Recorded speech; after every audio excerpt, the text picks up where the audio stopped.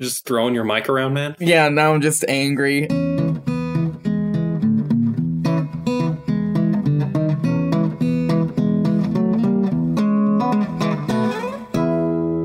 Okay, well, welcome to A Century in Cinema. We just did another episode, so I don't know why I'm blanking on our intro. I'm Arthur. And I'm Andrew. And I believe that Arthur is nervous about recording this episode, and that's why he's flubbing. Well, this is a podcast where we discuss a classic film from every year. This year, 1948. We're talking about the movie The Red Shoes from directors Michael Powell and Emeric Pressburger. Again. Yep, Powell and Pressburger. The archers, they shoot me in the heart. And if you didn't listen to our episode on Black Narcissus, you might want to. We're doing a double feature with these two directors today. We're unafraid of complete overlap with these conversations. We're having them in the same evening. Yes. The Red Shoes I watched on the Criterion Channel. You can always check our show notes to see where it's streaming. Let's talk about the year 1948, huh? Mm-hmm. I think the big news in the Cold War this year is the Berlin airlift. You might remember that after the war, the capital of Germany was divided into East and West. The Soviet Union blockades West Berlin and forces the U.S. to airlift supplies to their side of the city for 11 months. More escalation in the Cold War. Czechoslovakia becomes communist. You have sad news out of India where Gandhi is assassinated by Hindu extremists. Israel is officially declared as an independent state, and so is North Korea. The UN establishes the World Health Organization, and polio cases are on the rise. Andrew, here's an interesting number. Okay. 3 years ago, so 1945, only 5,000 homes are recorded as having televisions. Obviously, radio is a bigger deal at this time. But by 1948, this year, that number's exploded to 1 million. Wow. That's huge. I think that statistic is from the US. I'm not sure. Yeah, so very quickly, television is becoming a thing. In general, there's just a housing boom going on. I mean, this is the time of the suburbs kind of growing everywhere, being built really cheaply all over the place. And there's the baby boom going on following the war. I'm probably missing a lot, as usual. I see that India attacks Pakistan, but I don't know anything about that.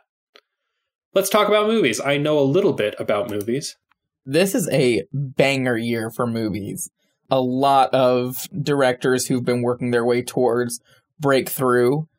We keep mentioning him. We're like low-key building to our final discussion about Kurosawa, which is going to happen much later. But he really breaks through in a huge way with Drunken Angel this year. It's one of his first really major films that is a huge hit at the box office and is also a mild international breakthrough. It's the first moment of realization that he's not just a classic filmmaker in Japan. He is a filmmaker who is going to have an impact on the world. Bicycle Thieves is released this year. So Italian neorealism is sort of, I mean, a lot of people would say that it peaked with this movie. I really want to revisit that. Yeah. After our Rome Open City discussion. Speaking of Rome Open City, Germany Year Zero, Rossellini's final film of Italian neorealism, before he veers into more religious pictures and eventually starts going into postmodernism.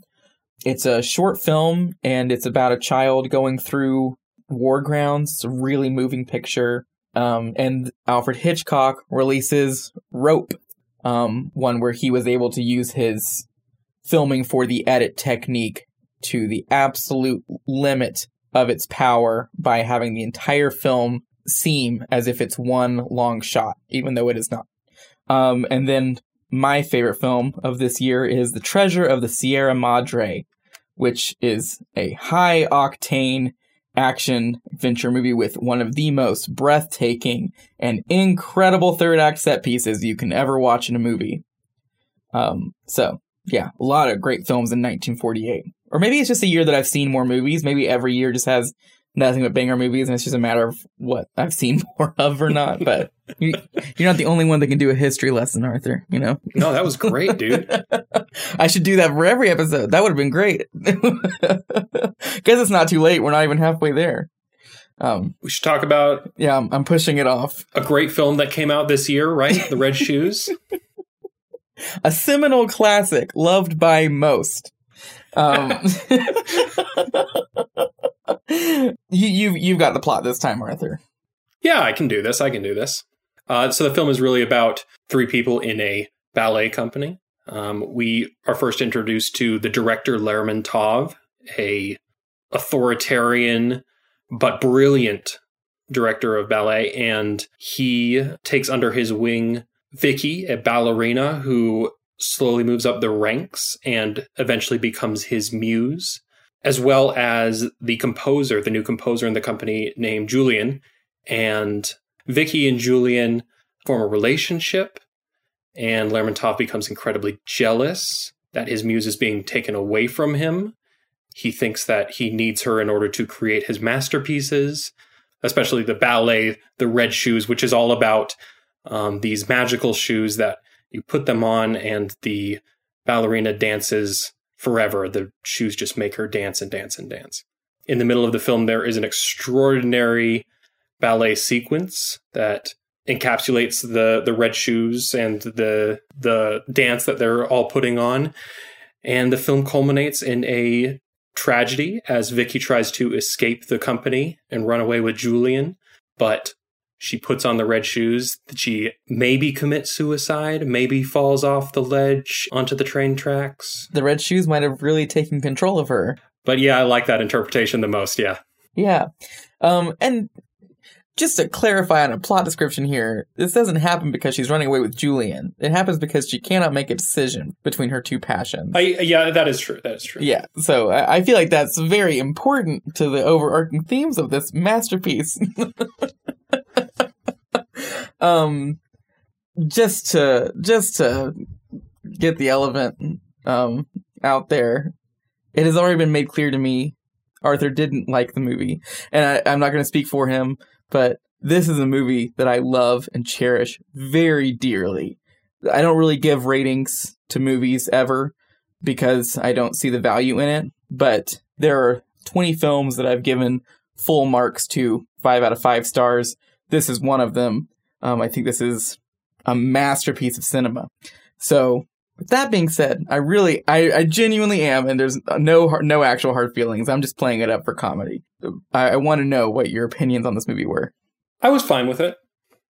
I think I liked Black Narcissus just quite a bit better. Okay. And watching them one right after the other, I was just struck by how much I liked Black Narcissus. I preferred it quite a bit more.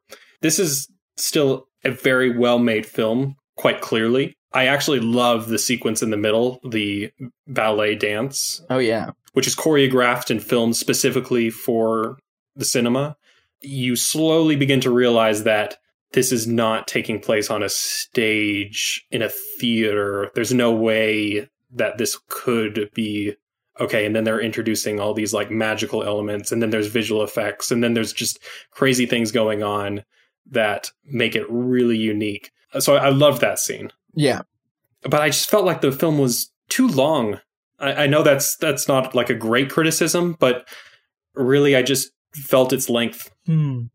I appreciated that Black Narcissus had a quick pace to it. It felt like every scene felt really important. And in this one, it felt like some scenes were there to just add embellishment. I mean, there's nothing wrong with them, but I did feel like this film felt long. I can understand that. Just watching Black Narcissus and then this film right afterwards, I couldn't help but compare them. I mean, we're talking about the same directors. Yeah. I think if we weren't, I'd be a lot more forgiving for its length. I feel like they're such different films. Yeah. Really. They are considered by people to be their two huge masterpieces. Nothing they made before or after had anywhere near the impact of these two films, which were released just right after each other. I'll get my biases out of the way. We've actually discussed this on the To Be or Not To Be episode.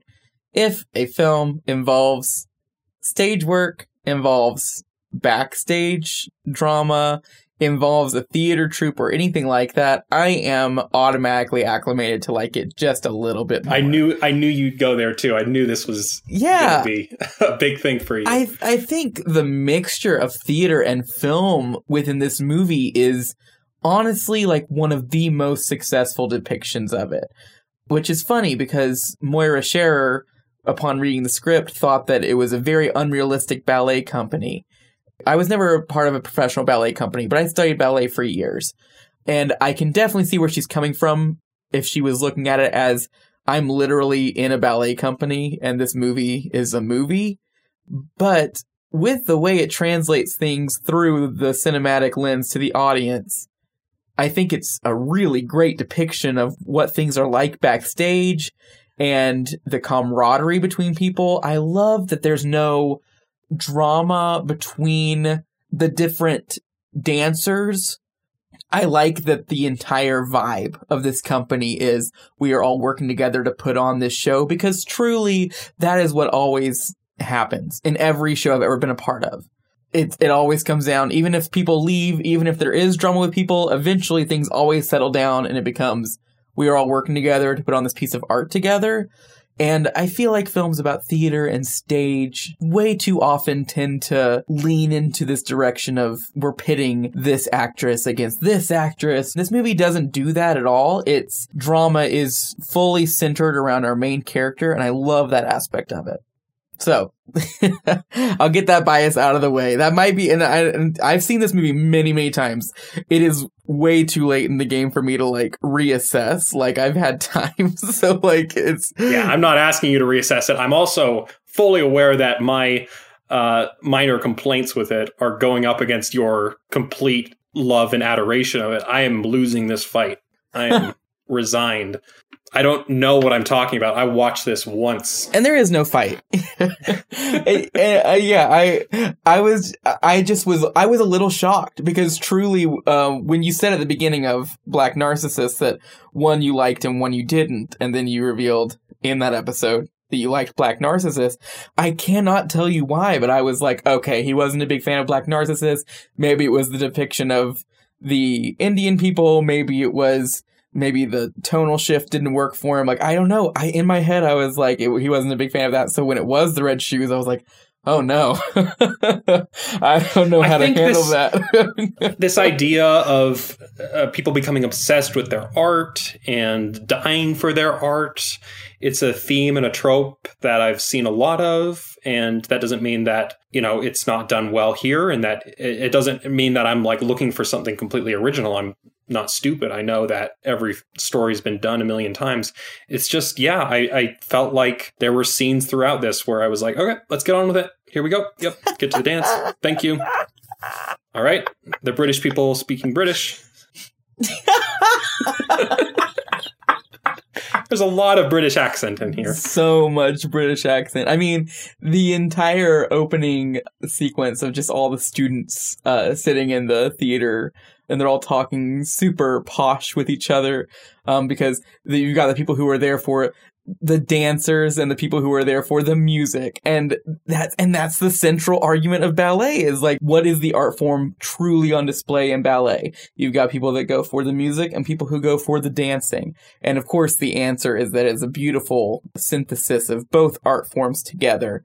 These debates have happened. And I like that the film starts off with all of these cocky students who are still, they don't have the most nuanced opinions because they're all still young and in college, and they're having this argument over, I'm here for this lead ballet dancer, I'm here for the composer's work, just stuff like that. This movie is made by people who love ballet and understand ballet. I feel like another problem with films that take place on stage is this like cursory knowledge of kind of what you think a show or a play is, or what happens backstage, and then the rest of it is all drama. That's just not in any way realistic. Fun and entertaining, and possibly great. I love Black Swan, but this movie. Wait, didn't Moira, the ballerina who played Vicky in the film, didn't she say that this was an unrealistic depiction of what happens backstage? Yes, I don't know what her exact opinion on that was. She read the script, said she thought it was unrealistic, but I've watched this movie with other theater people. It might be a difference between theater people and ballet people, two very different art forms. Ballerinas suffer way more for their art than theater people do on the majority. You know, obviously there are special cases, but they are literally sacrificing their spinal structure for their art. So there might be something specific to the intricacies of ballet, especially, that she felt was missing. And it might have to do with the fact that people are leaving and coming in and leaving and coming in, and then they fall in love and want to get married, and Lermontov is like, well, now you can't dance with me. That stuff does all feel very hokey. If you're in a ballet company and you're scheduled to dance this many shows, it's going to happen. So I think that's mainly what she's talking about. She herself was able to just drop out, and then they just take off the red shoes because they're like, oh, no one can dance it but her. So I think it's more of those things that fold directly into the plot. But the depiction of them as a group, I think, is very genuine. Okay, because she said that she almost didn't take this role because of that. They were trying to find a dancer who could pull off the acting, and she just kept saying no over and over again. But after her audition, they were so sold. They were like, you can dance and you can pull off this performance. And they auditioned other ballerinas at the time, and they just were completely dissatisfied with their performances as far as their acting for the screen goes. They ended up working together again, and I think that she was overall very happy with the film. I mean, I really do appreciate that they went out and got actual ballerinas and people who were dancers first in order to play these roles. Oh, yeah. There's no way this movie would have worked without it. All of the dance sequences are so good. This is as good a time as any to talk about the structure of this movie, if I may. I think you can. Is this just going to be me taking the mic? Like, he's not going to this today. No. I don't feel that way. But this film is structured in a very unorthodox way, because essentially the third act climax is kind of in the middle of the movie, and then drama and tension that would normally lead up to a third act climax come after it. And then the ending is more of a period at the end of a sentence than it is an exclamation point. I think that can throw people off. Yeah, you kind of expect the big explosive moment to happen in the third act, but it just doesn't in this movie. It's the central part of the movie. It's the heart of the whole movie. All of the dance sequences shown before and after do take place on stages. And so you're thinking, okay, these are the dance scenes. And then it just leads to this, magnum opus of a moment in a movie where the whole thing is just like, just kidding, it's an acid trip, buckle up.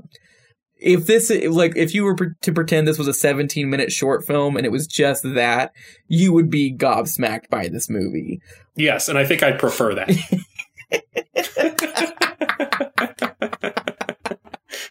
I mean, they go over all of the themes and everything that needs to be said in that sequence, so you get what you need. Well, he asks her, are you going to imagine anything when you dance? And she says she doesn't imagine. She's focused on the dance.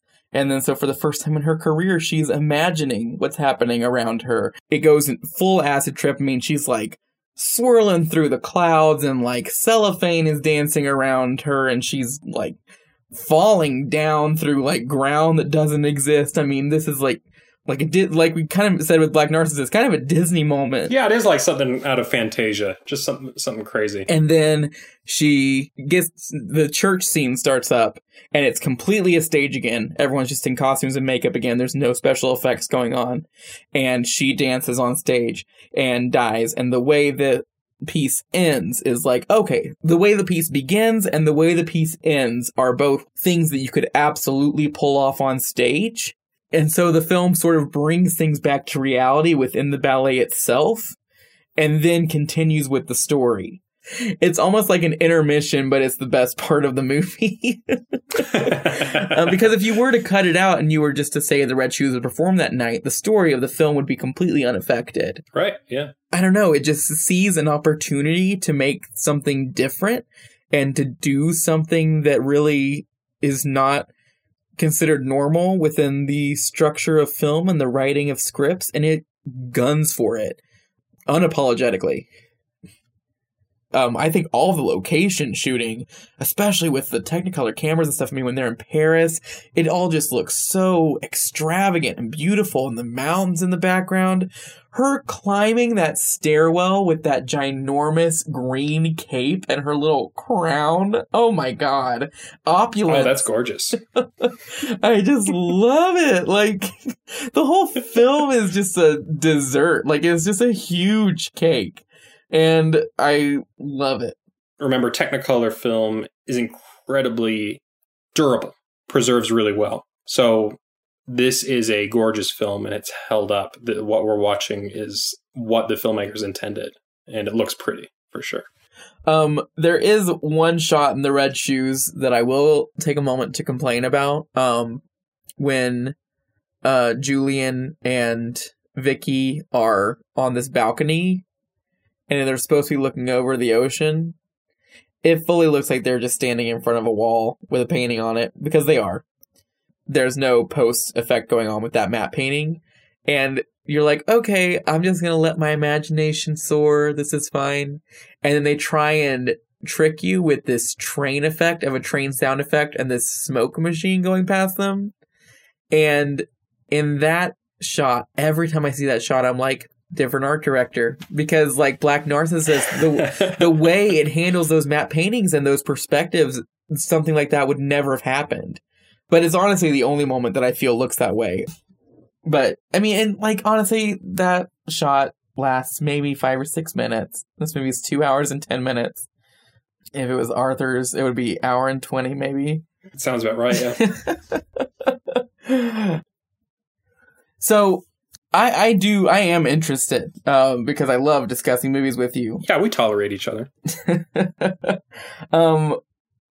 What, besides it being too long, what was about this film that didn't quite grab you as much as Black Narcissus? We did mention that Moira Shearer, ballerina first, she can act, but she being the protagonist and not having the same presence that a movie star or an actress who's been classically trained, maybe that just couldn't hold my attention.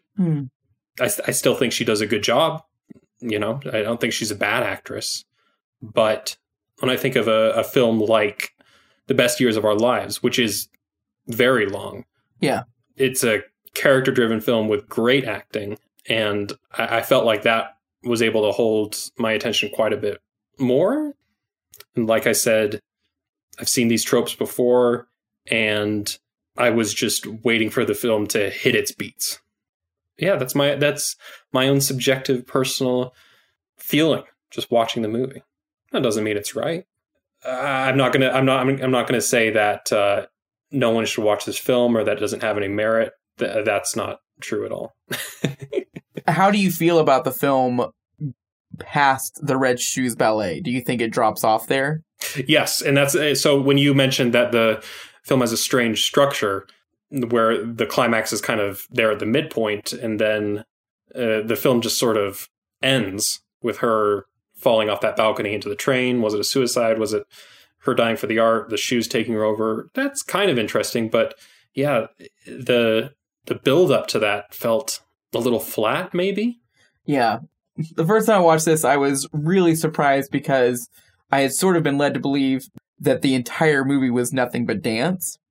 When it took a second for things to get rolling, I was like, this is not what I was expecting at all. All the drama with Julian and his previous professor and all of that was, I was compelled by it, but I just wasn't expecting it. And then when the Red Shoes Ballet happened, I mean, I was just sitting there like, this is the greatest movie ever made. Like, I was sitting there watching it like, this is the greatest movie ever made. And then when it was over and the movie kept going, I remember thinking like, oh, like I really did think maybe like a scene or two that was going to be like the climax, but it just keeps going. But I love the ending. Even the first time I watched it, I was like, oh, that was so good. All that to say, I do understand where you're coming from with it, even if I don't feel the same way.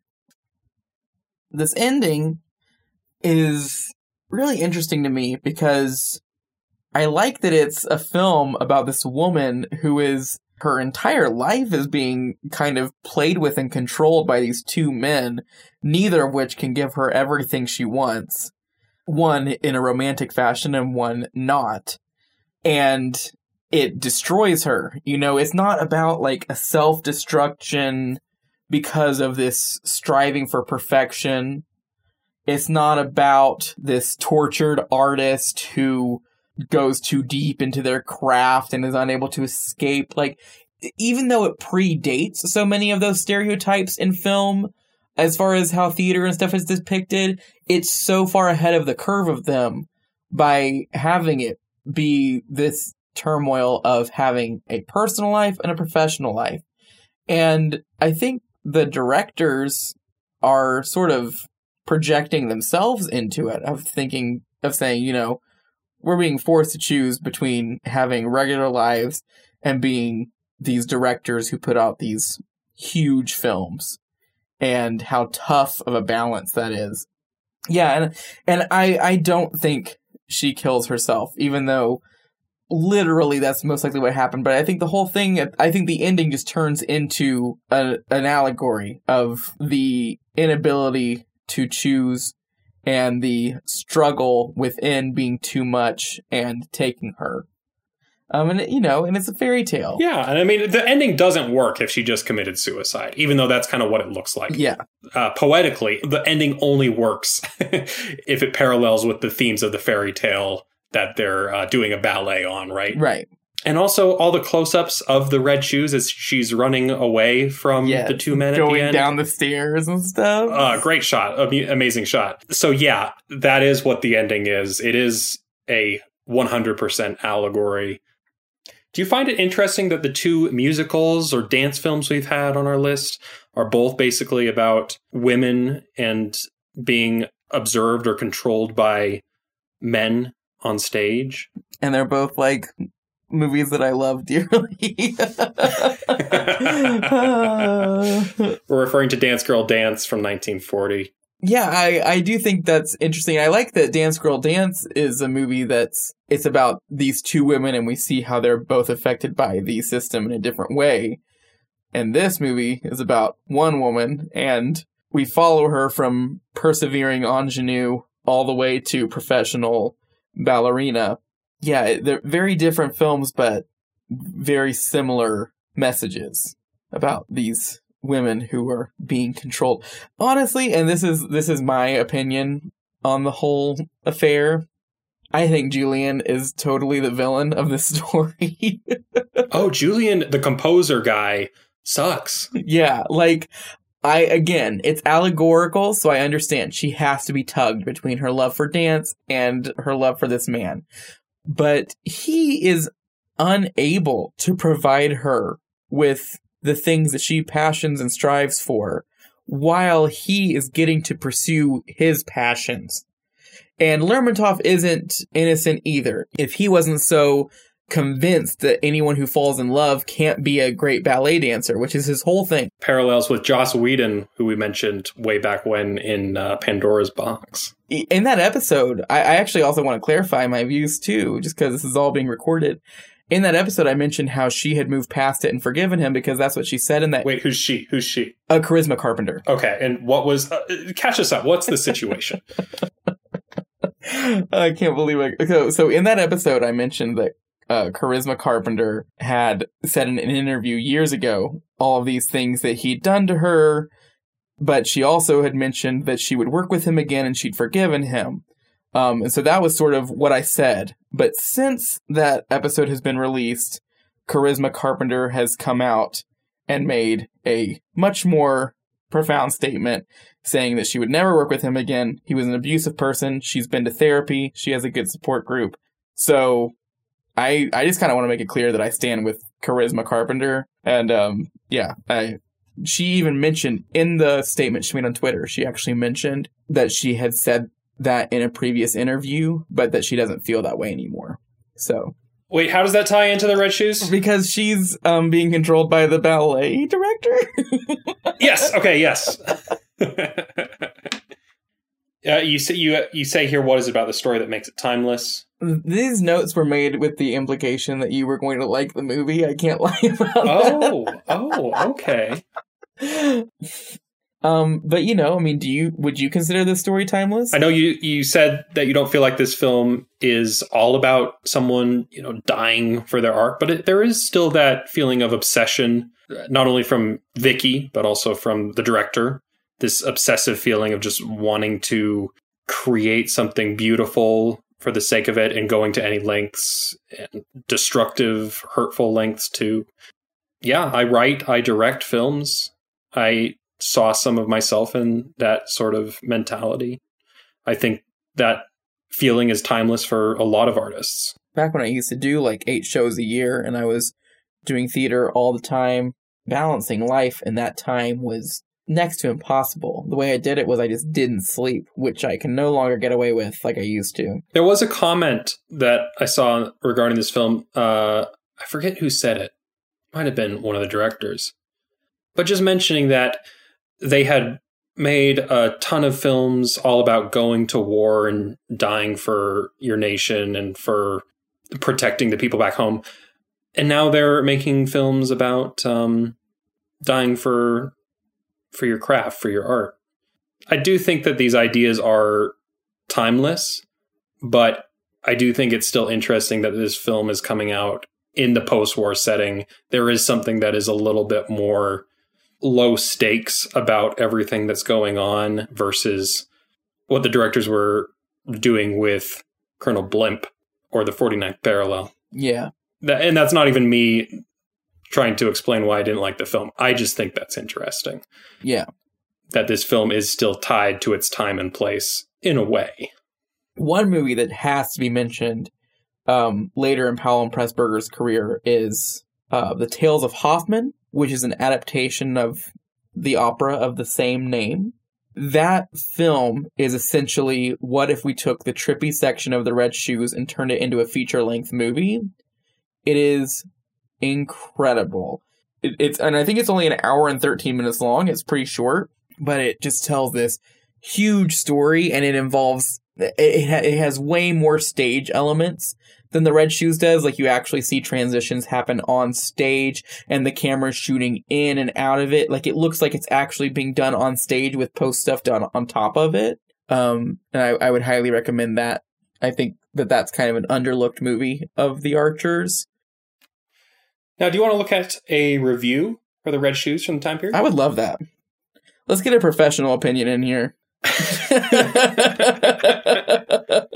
Now, I understand that people from the ballet community were kind of sniffy towards this film because of that, let's be real, extraordinary midpoint, the best part of the film. I understand a lot of people didn't appreciate it. They said it was kind of like cheating. Cut so much and you are using all these visual effects. It's not a real dance.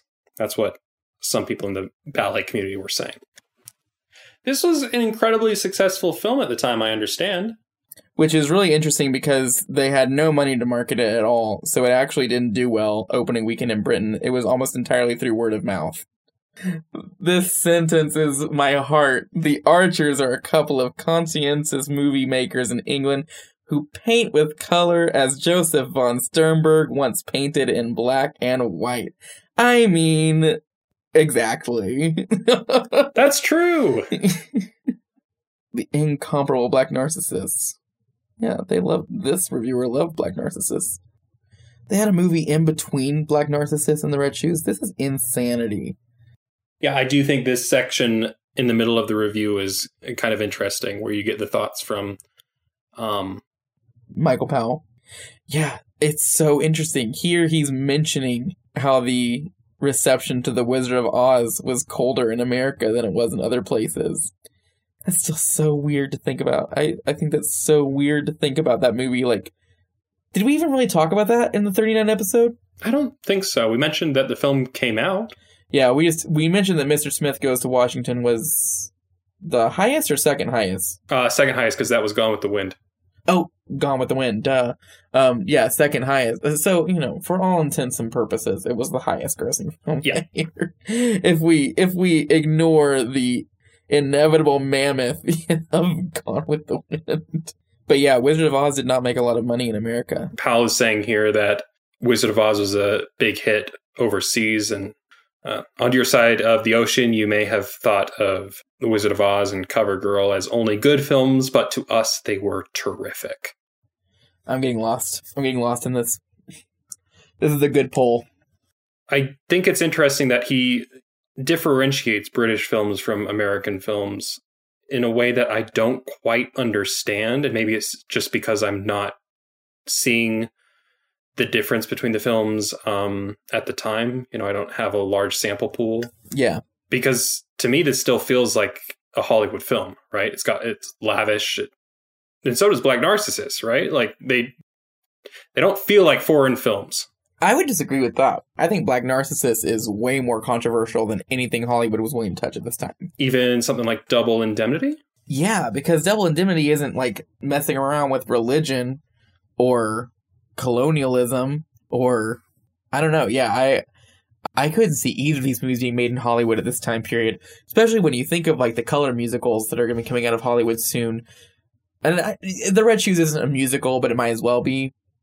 What's like a lush color musical? The Wizard of Oz even. I mean, The Wizard of Oz it's just spectacle after spectacle.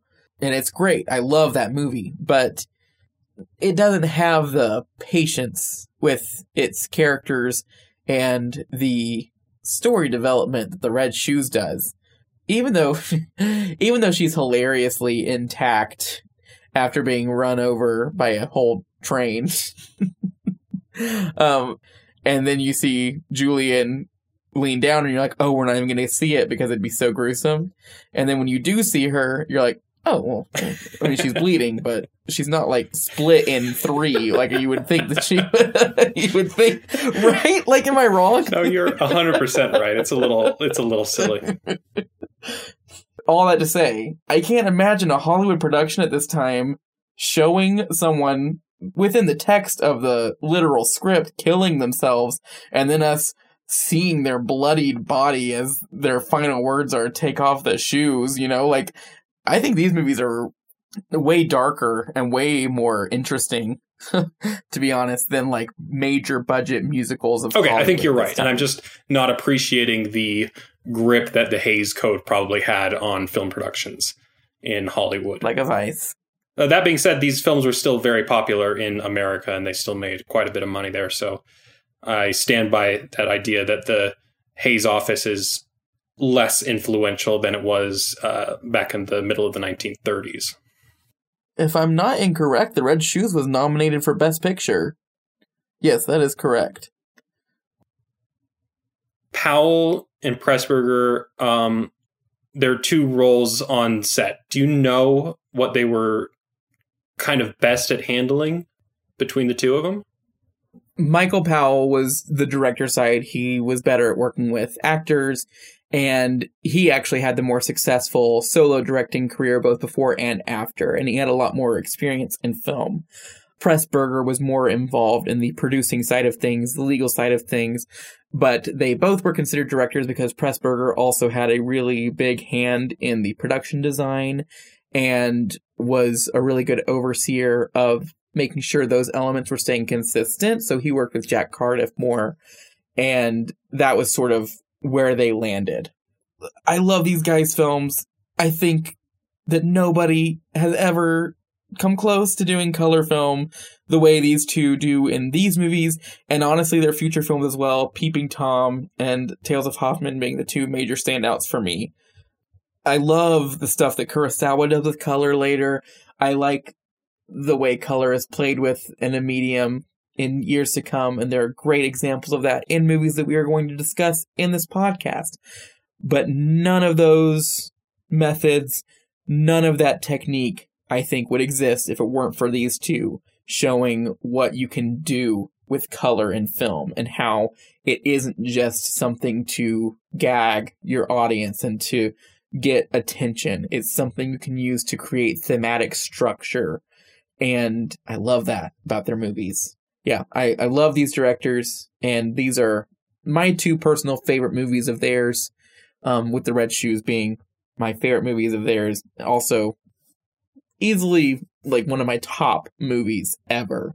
So fantastic. Even more so than Treasure of Sierra Madre, which I do feel the need to clarify. I said earlier that was my favorite movie of the year. I guess in my head I meant not counting The Red Shoes, since we're discussing that right now. I don't know why. Now I'm circling back to an hour and a half ago. I mean, like, wait, why did I say that?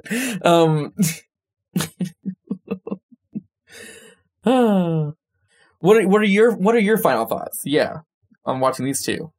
Exactly what you said. I think it's really cool and impressive to watch filmmakers at this time using color in unique and fascinating ways.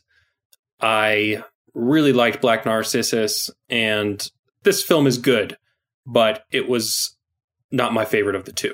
I can respect that. Like I said, if this had been done by someone else, I would be less inclined to compare the two films, and I'd probably like this a bit more.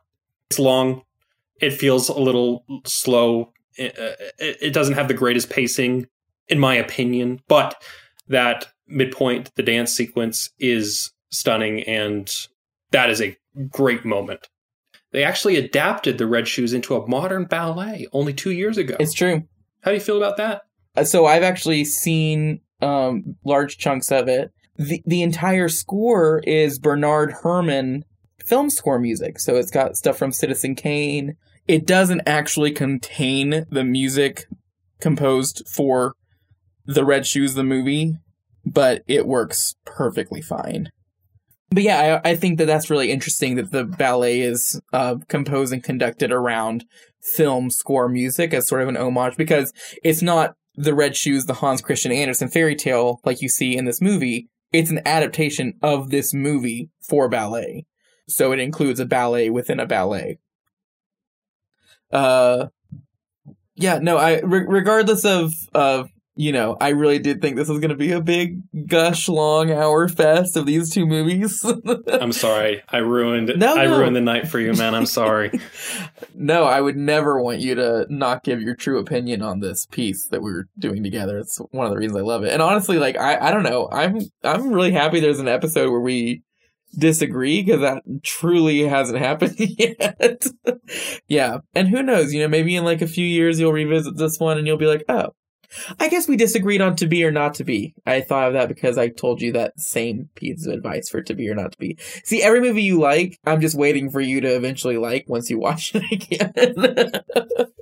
And I'm just waiting for you to eventually fall out of love. Yeah. With A Page of Madness. Oh my God. I watched that again. I thought it was so good. Yeah. That's still been like my favorite discovery of this podcast so far. Next week, we're going to be discussing Carol Reed's The Third Man, starring Joseph Cotten, Alida Valli, and Orson Welles. Thank you. That was an incredible read. You can always check our show notes to see where The Third Man is streaming or available to rent. I think I'm going to have to rent this one. I guess it's available on IndieFlix. Are we recording Wednesday? No, because it's St. Patrick's Day. Oh, really? Should we get drunk and record The Third Man? That's fun. Oh my gosh, are we still recording? I've been recording. Well, let's just put a stop to that.